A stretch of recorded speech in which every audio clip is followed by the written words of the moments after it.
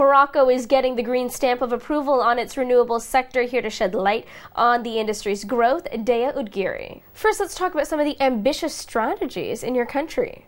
Indeed, there is a lot of things happening in the renewable sector in Morocco. And actually, in Morocco, the electricity needs have been growing very strongly for many years now. And to face those, Morocco as a country had to actually double its total installed capacity every 10 years for the coming decades.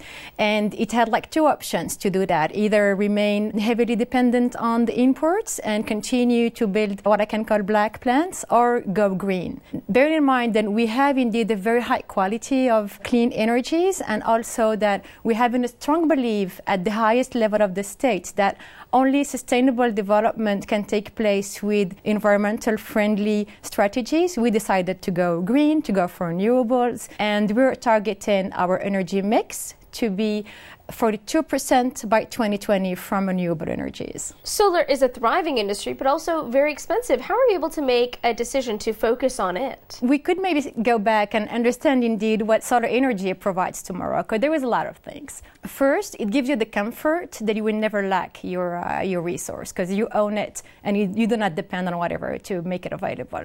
Second, with the available technologies of solar, actually you really can have the electricity you need whenever you need it, even during nighttime.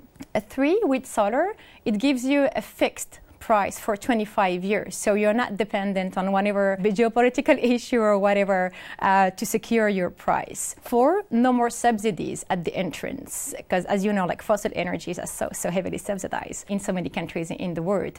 And five, maybe at the end of your 25 years, you may end up with free electricity. So I think that when you end up all these advantages, for us it was pretty much obvious to go that way and to choose solar. So tell me about your stance on thermal technologies and photovoltaic in particular. Our stance is that those technologies complement very well one another.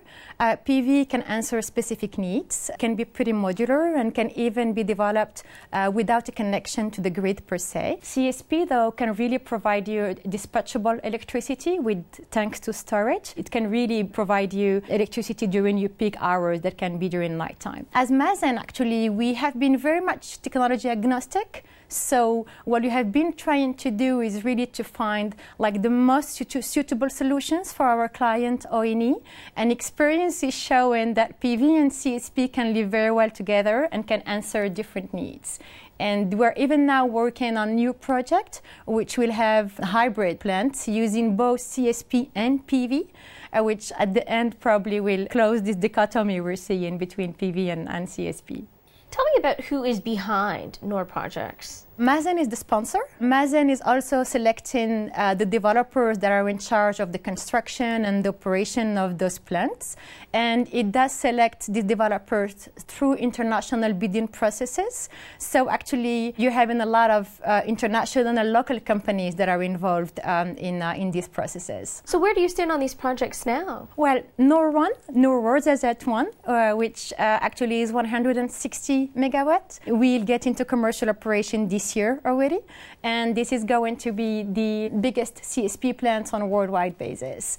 Noor 2 and Noor 3 have reached financial close and will get into commercial operation in 2017. Noor Rosazet 4 will actually end up the Noor Rosazet complex that will reach 550 megawatts in total. And actually this Noor 4 is having a PV technology and is being developed in parallel with two other projects in the Saharan south of the country. And we are also working on Noor Middelt, which will be pretty similar to Noor Rosazet. And we have also qualified another site on which works will accelerate on the coming year. Now, of course, money is very much a part of this conversation. Tell me about how you're going to structure finances to make sure they build and grow and thrive. You're right. I mean, money does play a very important role in this conversation, and we've put a lot of efforts on trying to find the most suitable scheme that will lead us to the optimized financing. And actually, we ended up playing the role of lender. Actually, as you know, like Mazen is a publicly owned company. Thanks to this, it can benefit from the government support to access concessional financing at very advantageous conditions, very large maturities, very small interest rates. And we have packaged all these loans that we were able to mobilize into one loan that we have on-lended to the project companies that are in charge of the construction. And with this, actually, we have been able to reduce the price of kilowatt hour by more than 30%. Now, where would you like to see these projects evolve into in terms of renewables and solar in particular? I want this project to be and remain shining.